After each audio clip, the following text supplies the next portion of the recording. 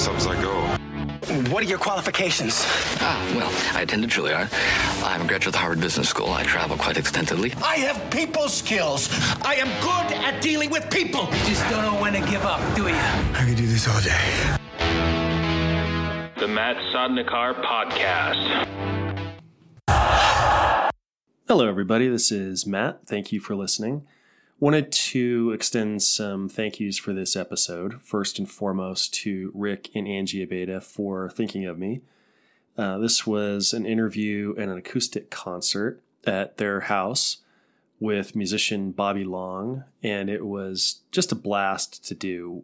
Bobby and I were sitting at their kitchen table while Rick and Angie were putting out an awesome barbecue for this. And Bobby's a professional musician, and he just tours around, and he's doing these concerts at intimate settings around at people's houses. So it was a treat for me to interview Bobby and to be a part of this. And so thank you to Rick and Angie and to Bobby. And with that, enjoy some music, some conversation, some barbecue, and you'll even hear the dog barking in the background. But it was all just part of this fun experience. So thanks for listening. Enjoy Bobby Long.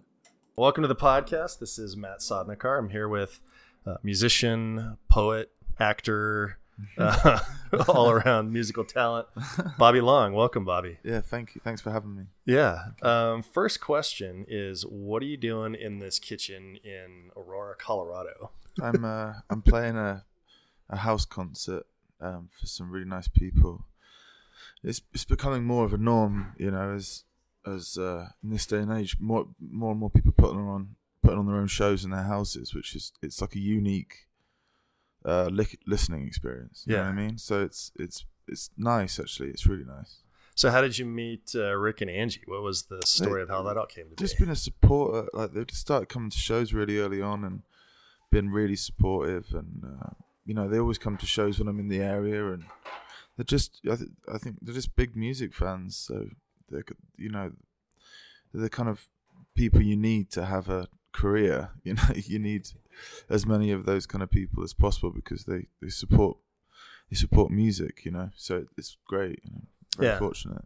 Yeah, if you have like 1,000 true fans, 2,000 true fans. Yeah, that's what you need. You know, yeah, it really is. You know, a lot of people come and go, but like the true ones who, you know, you go out and support it. Yeah, they're just worth their weight in gold. You know, they're great people. Yeah. Well, it's pretty cool. Like I saw you when you were here last year, and it's just fun to see somebody of your talent. Oh, thanks. Literally up close and personal. Oh, thank you. It's really fun. Yeah, no, it's like I said, it's just I especially love Colorado too. So it feels extra special to be here. It's so beautiful here, and people are really nice here. You know, really nice. So yeah. So I wanted to ask about, because you're obviously a musician and you also have published a couple of books of poetry. Mm-hmm. Is that a different mindset when you're writing poetry? Yeah, I mean, it's just freeing. It's like you're not held down to, you know, 3.5 minutes of song or 4 minutes of song. It's like with poetry, you can be as free as possible, you know. So it's kind of, it's just freeing. You feel like you can write whatever you like. So you kind of put a different cap on, and when you do it, kind of releases the tension maybe of writing music. You know what I mean? It gives you breathing room, which is, I always feel like I write a better song after writing a collection of poetry, because it means that I use up some of the just some of the noise, you know, and I can be a bit more concise with songwriting, which is I think it's important. Yeah. Were you a poet first or a songwriter? No. Can you really even separate that? Yeah, no, yeah. I mean, I wouldn't call myself a poet necessarily. I definitely wouldn't. I'm just a musician who's, you know, written some poetry, I think, because poets, they like, it's a whole other different ball game. They do their own readings, and they get, you know, they're published, and they spend years and years honing that one craft. And I feel like I've just stepped into it, you know, stepped in and out of it at certain times. So, but you know, I'm predominantly just as a songwriter and guitarist. Really, is what probably is fairest. You know, I just don't want to take credit. You know, it's like a whole other discipline that I don't think I've really had full exposure to. You know what I mean? Have you done live readings of the poems? Yeah, and it was difficult. It was a whole completely different craft. You know, it's because, you know, when I'm playing a show, when I'm talking on stage, it offers a different dynamic. But when you're doing a reading, all you're doing is talking. So it's you really have to. It's just a whole other skill set, and it was. I read things too fast, and I read other things too slow. It's tricky, really tricky. Yeah. Did you have your guitar on stage when you're doing the poetry? I did. Okay. Once I did, and I felt a bit better because I would just do a song occasionally, which again, like brought it back round, you know, to into my comfort zone a little bit. But you know, I really like writing lyrics, and the poetry just definitely it's a part of that. So it definitely they share a lot of things. It's just I haven't written any poetry for like the last, you know, few months really. Yeah. So. You know, yeah. I like the poems. I read a couple, you know, on the Amazon preview on the book. Oh, thank you. I didn't think that they were dark. I just thought they were raw. Like I just thought you're talking about your brother and your family. Oh, yeah. I like the one about I'm forgetting the title, but the one about Grandpa and the sand. Oh yeah. It's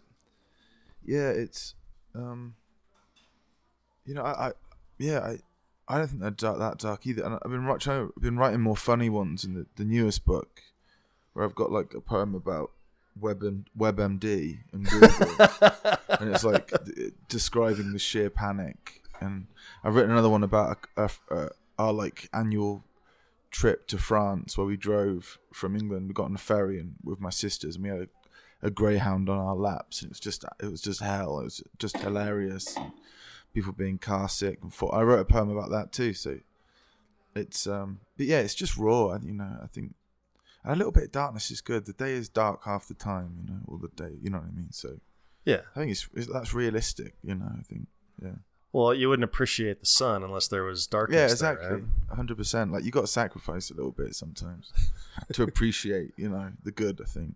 Yeah. One of my best friends is from England, and I met her like 20 years ago. And one of her first questions to me, we started talking about things that we liked in common, and I had mentioned Ricky Gervais's The Office. And she pauses and looks at me, and she goes, "You know it's not real, right?" I said, "Oh yeah, I get that. I grew up on Monty Python, it's Blackadder, and there was definitely I think there's this unfortunate consensus that Brits have that they're exposed to, where they think that Americans can't take, like, I don't know what the word is, like, because we're so sarcastic a lot of the time. Yeah. So I think there's sometimes it's just a different kind of humor over here. It's more like slapstick. It's often more like a physical humor over there. In England, it's quite dark, and it's quite like, can be quite biting and sarcastic. So I think that's an unfortunate like pre thing that English people think Americans have. But it's amazing how many Americans do know about Monty Python, and it's all on Netflix now. So people are watching it even now, and just it's great, you know. Yeah. Well, I think it's just, again, going back to being real and raw. Like it's, if it's the truth and it's said to somebody, it could be an insult. But if it's the truth, it's sorry. That's actually, I think, the biggest thing with British like comedy series and American comedy series is that the British one's always based in a shit situation. Yeah. So it's like The Office is not Who Wants to Be in That Office, but from this kind of shitty kind of place, it's all this humor and this like the lightness and the resolve of people comes through, like the beauty of it, you know, the beauty of life shines through. And there's loads of British series that are like, there's one called Porridge, which is based in a prison. And then the guy's got a life sentence. He's only about 21, and it's based in this, like, it's just a ridiculous, like, that wouldn't necessarily happen. And you know, like, if you watch the American Office, which I love too, it's great. It's set in a nice place. Scranton seems nice, you know what I mean? Where the office in Slough in England is just an absolute dump. You know, it's like a massive car park. So, yeah. interesting. It took me a while to warm up to the American version because Me too. it was the British Office. Ricky was always the butt of the joke. He was Yeah. always making himself the awkward one. Yeah. And then the humor and the butts of the jokes were always outward, right? Yeah, and I yeah. thought it was actually kind of mean-spirited the first couple of times that I had seen it. Yeah, I read something about how the first series wasn't treated that nicely over here because Michael Scott just came across as a bit of an asshole. Yeah. Rather than having this Ricky Gervais's character is just an idiot and he means well, but his cockiness is just to cover his kind of sadness. I think. Yeah. He's just insecure, but I definitely warmed up to it. I think it's great in its own way. Some really funny bits. It's just not realistic. It just doesn't feel. It feels like it's a weird kind of Disney-based land. A little bit. Yeah, but it's great. Have you ever seen Office Space? Yeah, the film. Yeah. Yeah, Mike Judge. Yeah, I have seen it. I wasn't as taken with it as I thought I would be, but I need to check it out again. I think definitely. When I first saw it, I was actually an engineer in a cubicle, and it wasn't funny. It was like a hidden camera on my life. Yeah, I know. I bet. I That's tough. wasn't a big fan. I know that's a tough environment. I think to work in. It's tough. Yeah. Two of the favorite songs on Sultan's, the new CD, were Serpentine Oh yeah. and Maserati. Oh cool. Yeah, I like those two. And Maserati, I've got a playlist of songs that always put me in a good mood. Oh cool. And that one's on there. Oh, like to thank me, you. I would describe that song as sort of like a sundown patio Thursday afternoon, having some Yeah. beers with some friends. Like Yeah, the week has been great. Yeah. And Serpentine to me just reminds me of kind of like it's not quite a machine gun guitar Yeah. in there, It's but like almost surfery guitar. yeah, Yeah, I know what you mean. that to me is a perfect quintessential road trip song. Yeah, Like, I like that one too. I was just driving. Just like that's like a background song, kind Yeah. of driving through the desert. Yeah, that was definitely something we wanted people to like. The sounds and everything we were using were really important. We wanted to like create an atmosphere because we wanted it to be a concept album at first, but we realized that the songs had absolutely nothing to do with each other. So I was going to write a story that involved all the songs, and then we were like, look, let's just make it sound like it's in its own world, its own like it has its own vibe, set of colors per song. So that was I feel the same way about those kind of songs. The Maserati song always makes me feel good, even though the lyrics maybe aren't like pleasant, and the Serpentine one, Serpentine and Serpentine or whatever. But it's I listen to that myself very occasionally on the road, because it has that driving drum thing, which is like almost like a train or something. Yeah, it makes me want to go. Yeah, definitely. Well, and Maserati, there was a line in there, and forgive me if I misquote it, but it was it choosing to be alive rather than dead? Or Yeah, did I get that close? Yeah, and it's better being alive than dead. Yeah, Yeah. something like that. Yeah. Yeah. And it's a choice sometimes, Yeah, how you it's look a at things. Yeah, that was more based. To be honest, that song is about like the frustration of like how people can think whatever they want and believe in whatever they want to believe in God or whatever. That's fine with me. I don't, but I understand. But it's when it invades on truth. It gets in the way of science or like just general knowledge. Like the persecution of a certain people. And it's easy. I find that's. I don't know. Some people, I think, believe in it for the wrong reasons because it's just easier to, rather than actually facing up to it. And they don't go to church, so they don't do enough research on this religion that they're supposedly intertwined with, and it's just a cover. It's just like a way of stopping reality hitting you. Whether after you do research, you're like, maybe there's nothing, or if you come up with a consensus, it's like absolutely what I believed in is real. But I think you got to look for it a little bit. So that's what that line's about. I'd rather be living in truth than living in this like weird existence of like a cover because you're afraid of death or something. So yeah, but I like that line too. It feels really negative at first, but I want it to be like a, you know, like in My Generation with The Who. It's like, I hope I die before I get old. Like, not absolutely not wanting to die, loving life, but just keeping, like, living in a state of living all the time. Yeah. You know what I mean, youthfulness. Like, yeah. I recently found the death clock online, and you punch in. It's like a real simple algorithm, you know, and it sort of estimates. Like, it asks if you're a smoker. It asks if you're, you know. But I did it because, you know, I just turned 50 this year, and clearly I'm on. You know, I've got less years in front of me than behind me. Yeah, that's a weird feeling. But I wanted to put that out there that like these days matter. Like every day matters, right? Yeah. And sometimes, you know, days are hard, but it's worth it. You know, it's all worth it. You know? Yeah, the alternative is not very much fun and kind of permanent. Yeah, the alternative is just not. It's just no, you know, it's not that long. We're not here for that long. Yeah, that's why it's always worth riding it out, and just because there's so many great things, you know.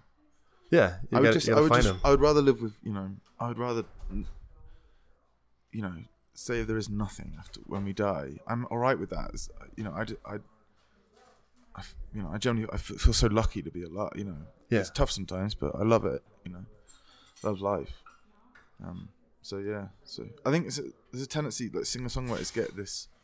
They have this. People think that they're like a depressed breed, when really it's just it's all celebrating life. You know, like Leonard Cohen he wrote about some pretty depressing things, but he also, it comes from a, you know, when he wrote it, he was probably really happy, and you know, that song made him feel incredible. So it's all worth it. Yeah. Yeah. Well, I grew up Catholic, and you know, as I've grown and changed and evolved, you know, you'd mentioned death and like at the end of it, and I almost think that this is my personal opinion, that for like people, you know, thousands of years ago, that losing somebody is the most painful thing that a human's going to experience, right? Absolutely. And I think perhaps the idea of like an afterlife came because like it's incomprehensible, right? Like, if that's really all there is, like that's a hard thing to get your head around. And I understand that. Oh, totally. I get it. Completely get it. You know? Yeah.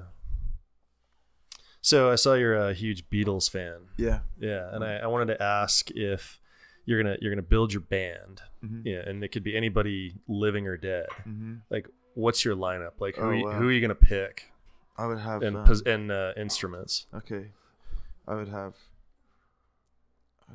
Bill Ward from Black Sabbath on the drums.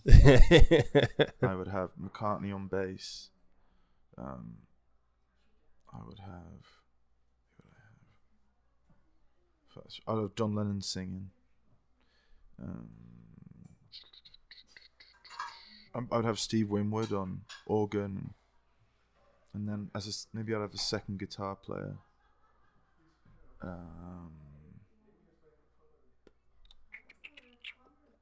Freddie King is a blues guy I really love. Okay. The band would not work, but it would be great. Just like nothing would make sense, and they would clash, but it would be great.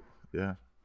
It's funny you mentioned Winwood, because I have some albums that would be like the Stuck on the Deserted Island list, and I think it's Freedom Overspill, whatever album that is from Winwood, is one of my favorites, and I love that keyboard intro at the end where he's kind of like slapping that organ. Yeah, that he's for being in the '80s, it holds up. I think it's a great song. Yeah, I was on tour with him for like a month and a half, really? 2 months. Yeah, and it was amazing. It was just. He's a genius, you know, amazing guy, really amazing, and really, really, really, really kind guy too, who like looked out for me, knew my name, invited me on the bus, you know. So that was just the coolest thing. You know? Yeah, really good guy, great player. You can cuss. We don't filter on that. Oh, good. Yeah, he's fucking great. Yeah, yeah, no, really good. When was that tour? That was a few years ago. It was like 3 years ago now. I went out with him at different points over the year, but it was it was just really good.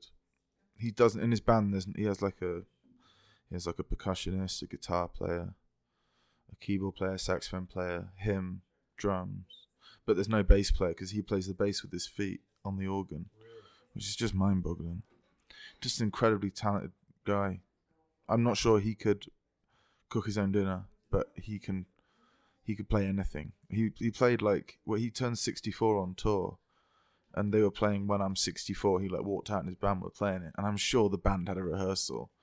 And Steve Winwood came out to the cake, blew it out, and then he sat down with him and just picked up mid-song on the bridge too. So it's like, and maybe I could have done that, but I would have had to think about it, you know. He was just like, oh, brilliant, da, da, da. And it wasn't because he knew it. It was just because he knows how to play. You know, amazing.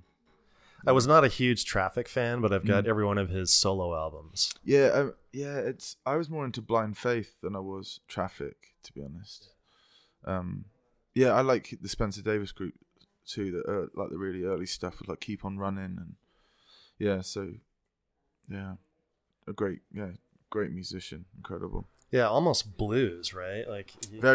Definitely blues and R&B, but now he's into he likes electronic music. He's just I think his son, who I met, is interested in electronic music, whatever. So he got into it too, which I thought was pretty cool. You know, just an older guy from the best, you know, probably the best era of music. He lived it and made music in that time. And now he's opening his ear up to electronic music, you know, which I wasn't particularly into, but I think that shows his it's like a testament to himself, you know. It's really cool. Well, it just keeps him fresh. Yeah, definitely. Keeps him relevant, and maybe he doesn't ever play it or record it, but at least I think he does actually. Really? Yeah, I have no idea what it's like. It's probably good. I mean, it makes sense. It would be good. It's him, you know. Yeah. Do you have a routine for writing? I know that people often, as if I was a professional musician and sort of it just comes naturally. I'm sure there's a shit ton of work that goes into it. Do you have a structure or routine? I just sit down and I'm I just have to tell myself, okay, you're writing now, and then I often write it. I just write a song in a sitting. You know, whether it's 2 hours or an hour. I don't get up until I've written a song. Up until about a year ago, if I was working on it for more than 4 hours, I was dead. But now I'm starting to I catch one occasionally that maybe I would have thrown away that I like. So I just give myself a time. It's I have to make it into a work thing.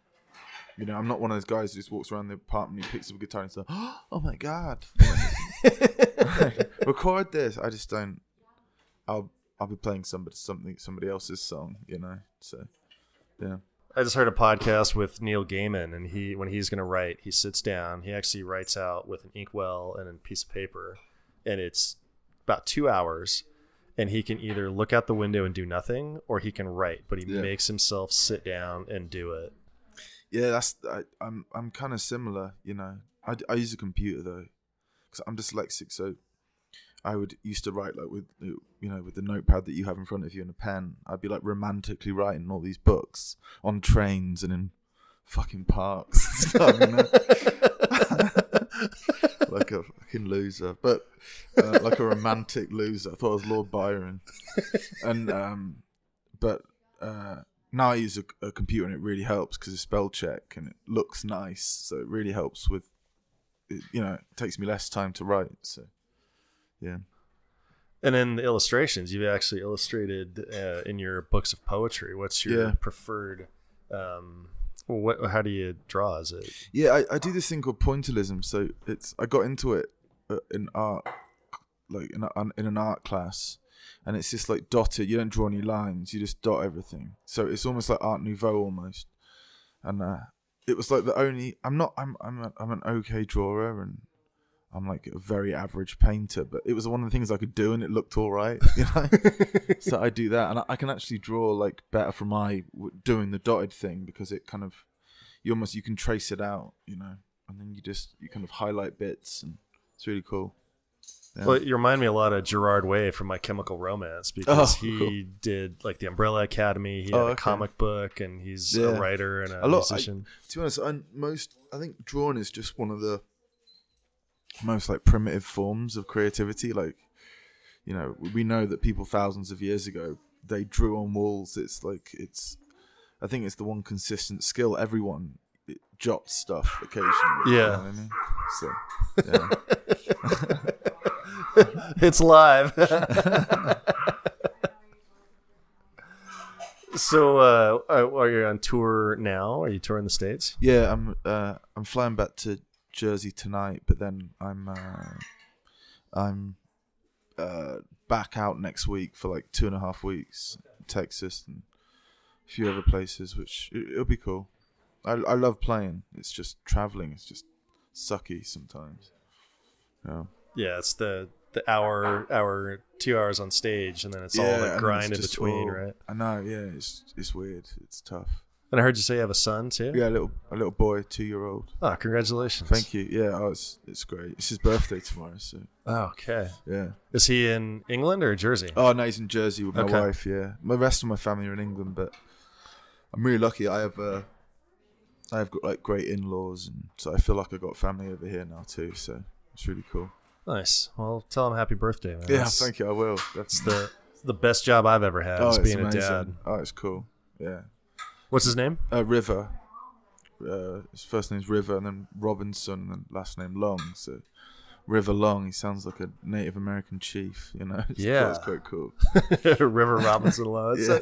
That sounds like kind of a Bruce Wayne level superhero there, like his alter ego. Yeah, the Robinson is named after. Well, my wife was a massive Yankee fan, and she loved Robinson Cano, but she hated him when she moved.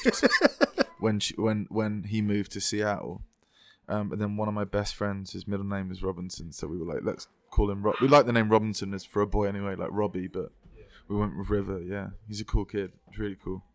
Does he enjoy the music? Does he kind of understand what you do? Yeah, I think so. He's just very patient when I play, so he's just used to me playing, so he doesn't get bent out of shape, but he only likes me playing like 2 songs.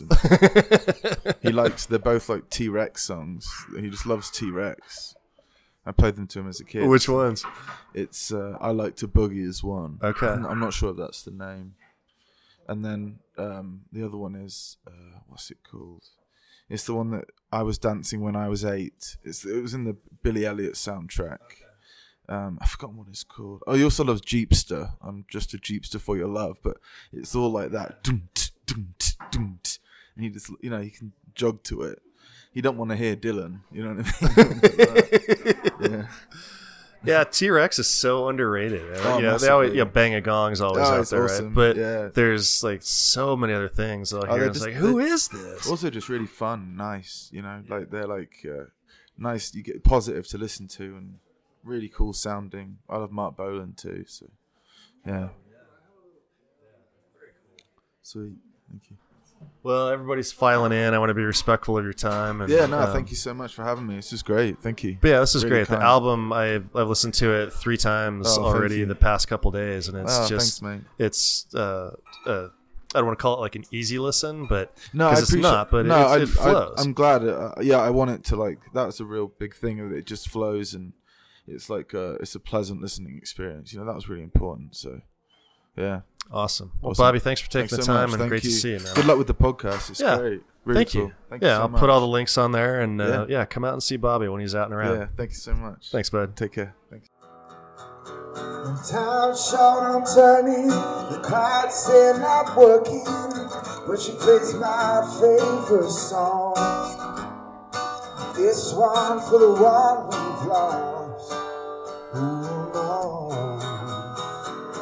I'm sick of shaking the money that I'm making. There's not much to go around. That doesn't mean I break you down all by it. You don't have to like it. But if you're looking for some truth, you've lost it. Get saved. You can't prove, igniting your space, and try to make some sense of it all. And she keeps me easy, and the words that I'm speaking goes against my my weary head. But I'd rather be alive than dead, you know. While the earth is turning, keep the fires burning, so I can find my way home to resist that golden throne.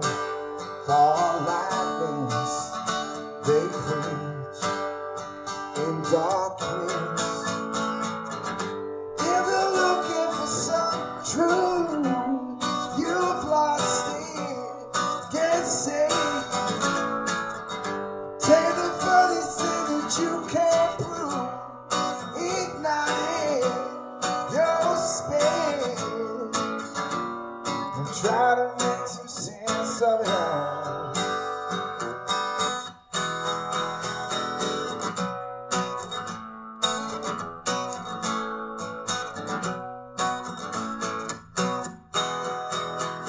The believer's on the corner with his iron lung and a load down in his head. I'm sat looking up his wood, pain in my heart. He's better being alive than dead. Oh, now. But if you're looking for some truth, you've lost it. Get saved. Take the furthest thing that you can't prove. Ignite your space and try to make some sense of it all.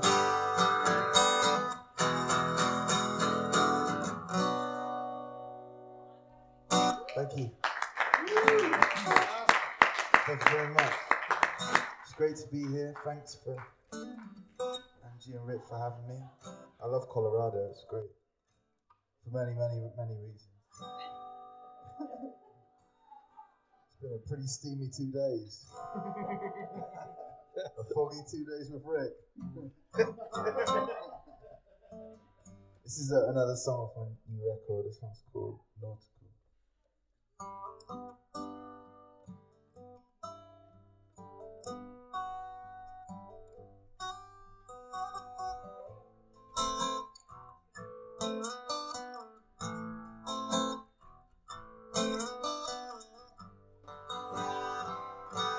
You had me act strong, heading out west, tied to the floor. Life was a mess, can't be alone.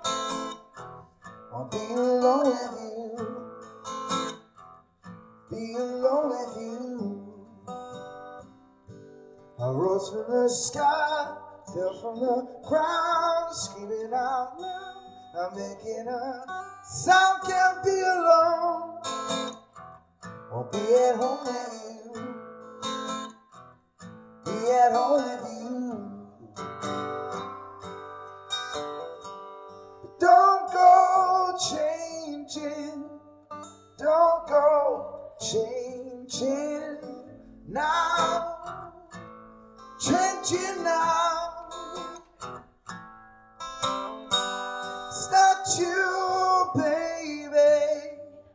It don't matter now. I can be alone. I'll be alone with you.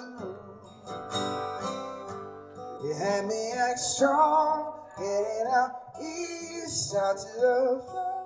The hem of your dress can't be alone. I'll be alone with you. Be at home with you. Don't go changing, don't go changing now, changing now. It's not you, baby, it don't matter now. I can be alone, I'll be alone with you.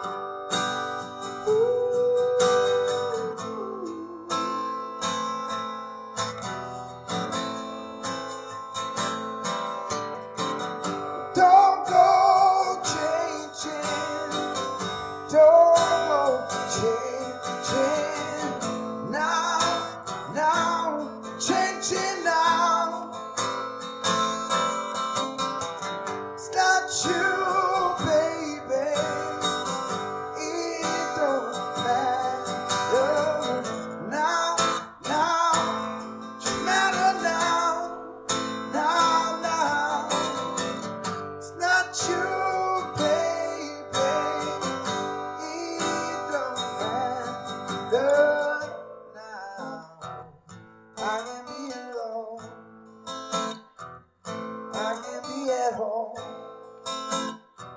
I'll be alone with you. Thank you. Thank you. That's on the new album? Yes. New album. Is that the kidnapping music video? Yeah, it is. That's crazy. I know, yeah. I was weirded out with myself after making that. Me and my friend is the producer for the record. He plays the tall guy, Jack. Well, his name is Jack. He's not playing. He's the guy I abduct. And we had to ride home together after that in the same car, and it got weird.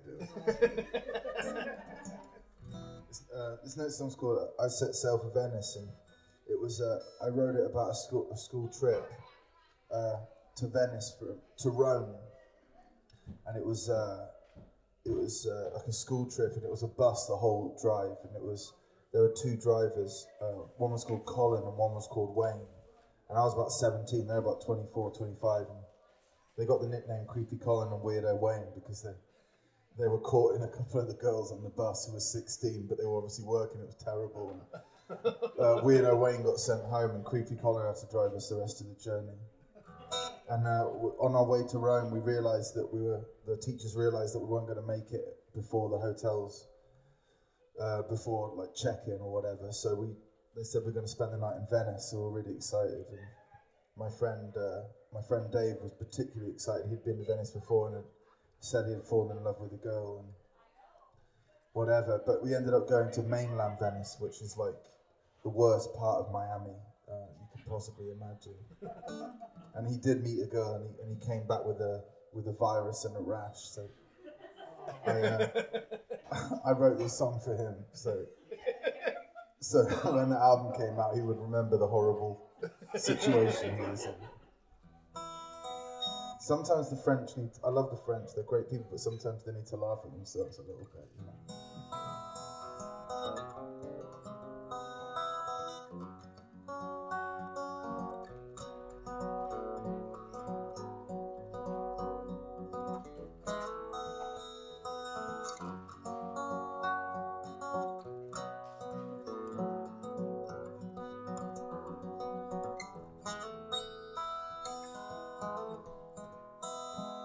And I set sail for Venice through the Grand Canal, holding on to Rebecca, holding on to him.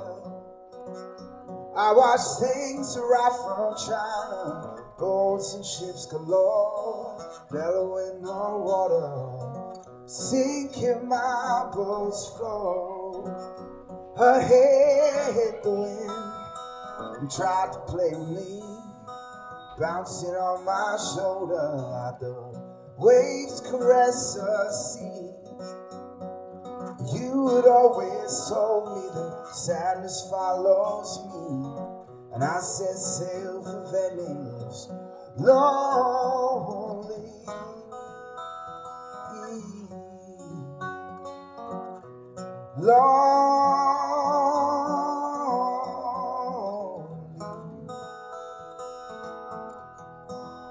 Broken morning, vengeful night, scattered pictures lit by white, falling crowds spill like wine. And I set sail on both our times.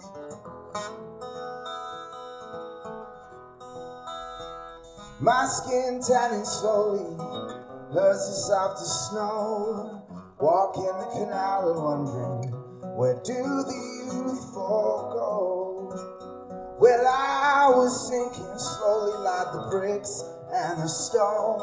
How many people live here? How many call it home? Well, she kissed me on my shoulder, let me drink from her cup, and settled on some seating like the heart begs for love. And you had always told me the sadness follows me.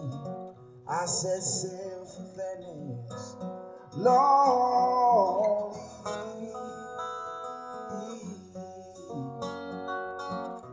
Lonely,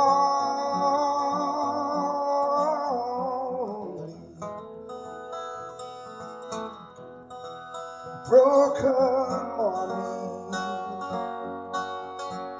vengeful night, scattered picture, lit by white, lasting kisses, spill like wine. As I set sail on both our time, as I set sail on both our time.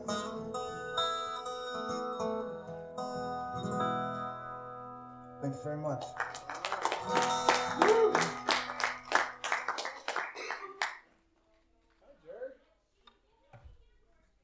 Sorry we're lost.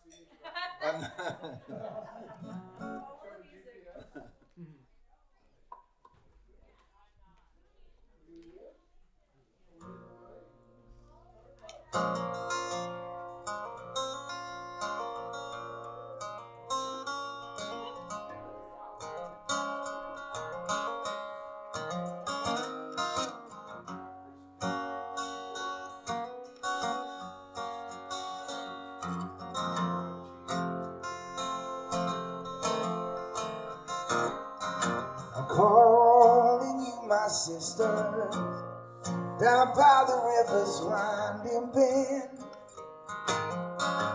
I can tell the time won't end for you, my sister. Won't you begin to keep your only brother, so you have to feed me with mother's love and father's seed. Oh, my sister,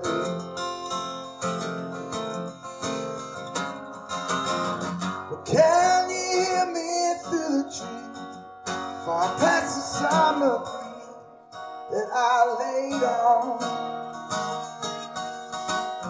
But oh, together you are bound, and I am just a sound till you far gone. Sister,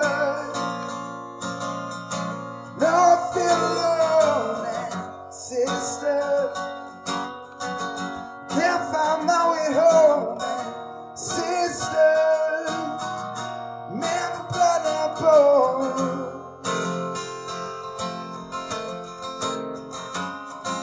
Sister,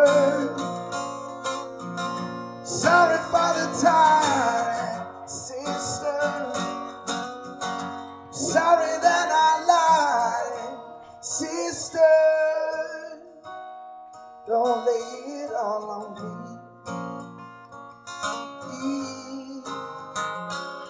I'm begging you now, when your children are young, tell them of me. Let them swim the river, young and free.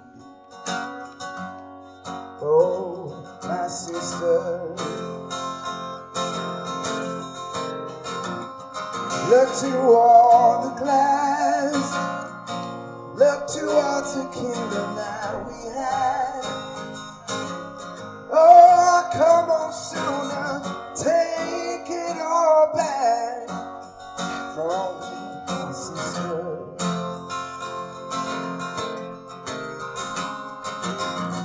Can you hear me on the way, far past the God's sin that I laid on? But oh, together you are bound, and I am just a sound to you far gone. Oh, sister, oh, feel alone, sister,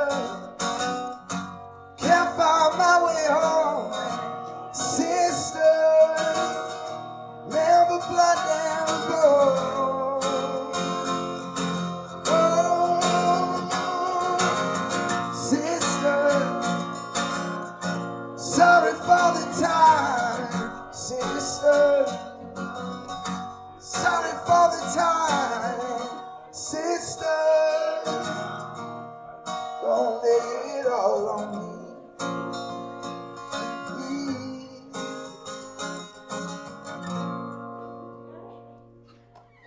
Thank you. Thanks very much.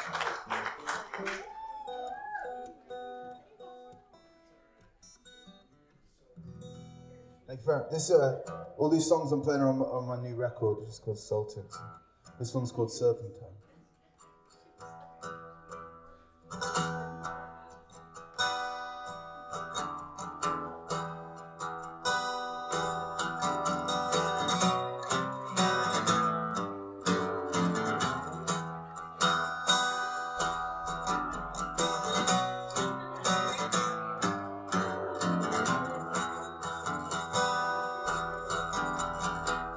Serpentine, like a rising water, feel for higher sea.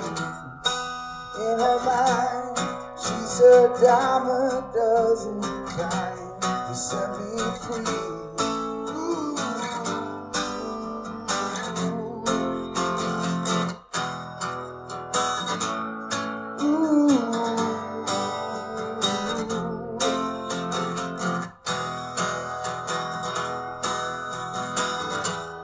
Drunk on wine, she takes hold of me and tries to make me walk through the grave of the soldiers who have died long before.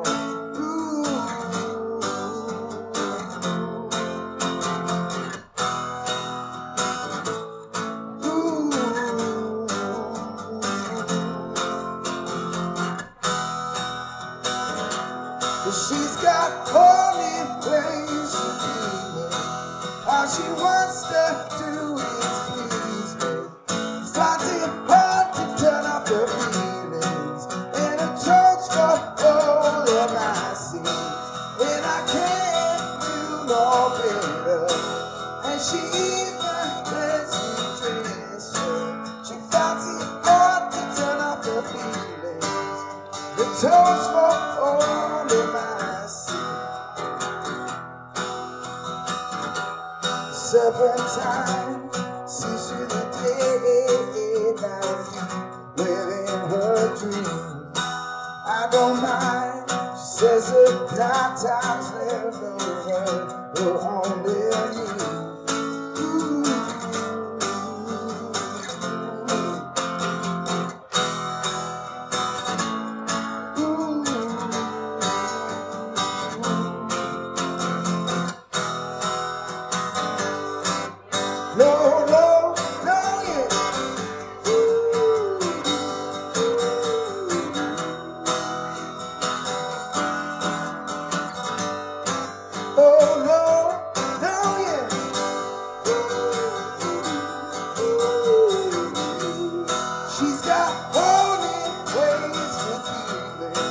All she wants to do is please me. She finds it hard to turn off her feelings, and it tones for all of my sins. And I cannot do nothing new. And she even lets me trace her. She finds it hard to turn off her feelings, and it tones for all of my sins.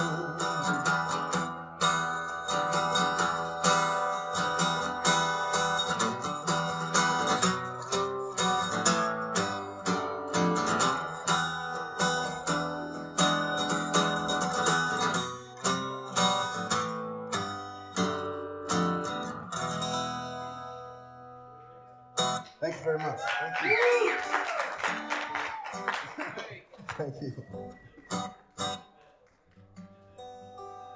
This song got a different.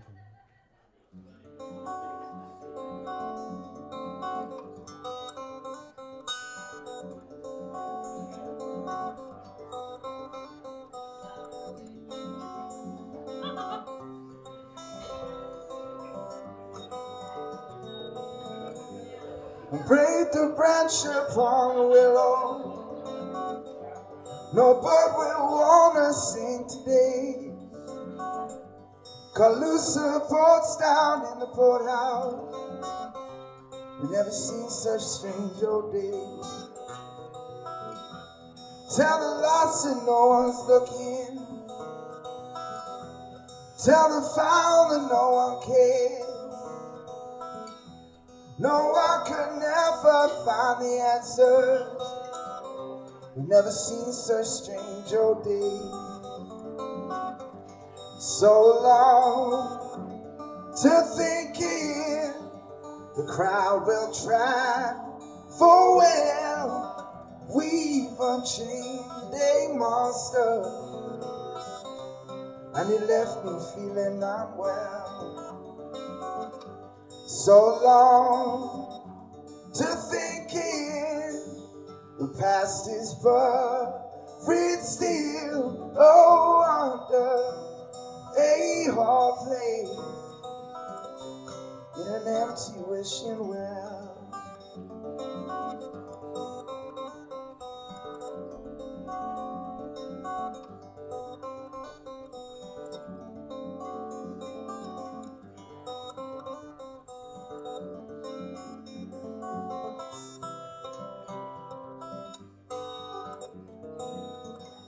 So no one's coming for the helpless.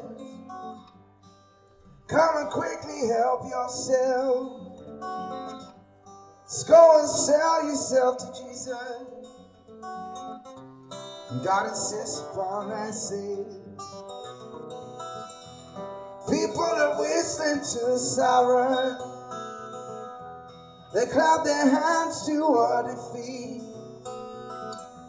I saw a helpless person crying. We've never seen such strange old days. So long to thinking the crowd will try for well. Oh, we've unchained a monster, and it left me feeling unwell. So long to knowing the past is buried still, oh, under a hard place in an empty wishing well. Oh, under a hard place in an empty wishing well. Thank you very much. Thank you. Thank you very much. Thank you. No problem. This is my wife's least favorite song. It's called Cold Hearted Lover of Mine, but it's not about her.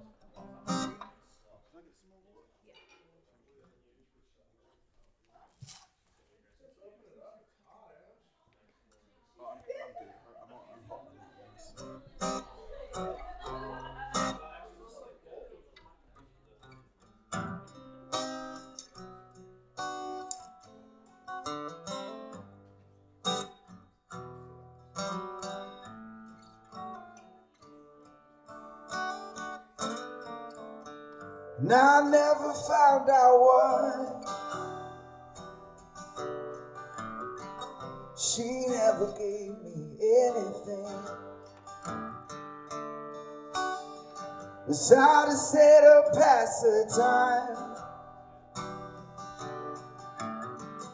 Cold-hearted lover of mine, I want you to turn and see this lowly shadow walking with you. Thank you. By shape of poor design, cold-hearted lover of mine. But she don't think she's wrong. She just thinks it's easy. Somebody let her know that I shouldn't be the one to feel as though I'm empty, wanting to drag my line cold-hearted lover of mine. The summer's heat is long, the road is long and cold. By shape of poor design, no time to let the wisdom in. These falling beams of light, they color my sleepless eyes. By shape of a poor design, cold-hearted lover of mine. She's nothing left to show me,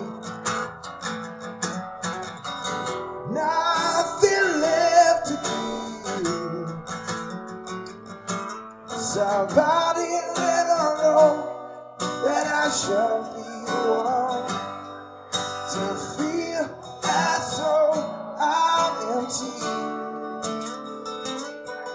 Don't drag me down to the water's edge to see it dry beneath me. Wanting to take my line, cold-hearted lover of mine. I bet she drinks my blood like wine, cold-hearted lover of mine. And I keep falling for it every time, cold-hearted lover of mine. Thanks very much. Great time. Thank you.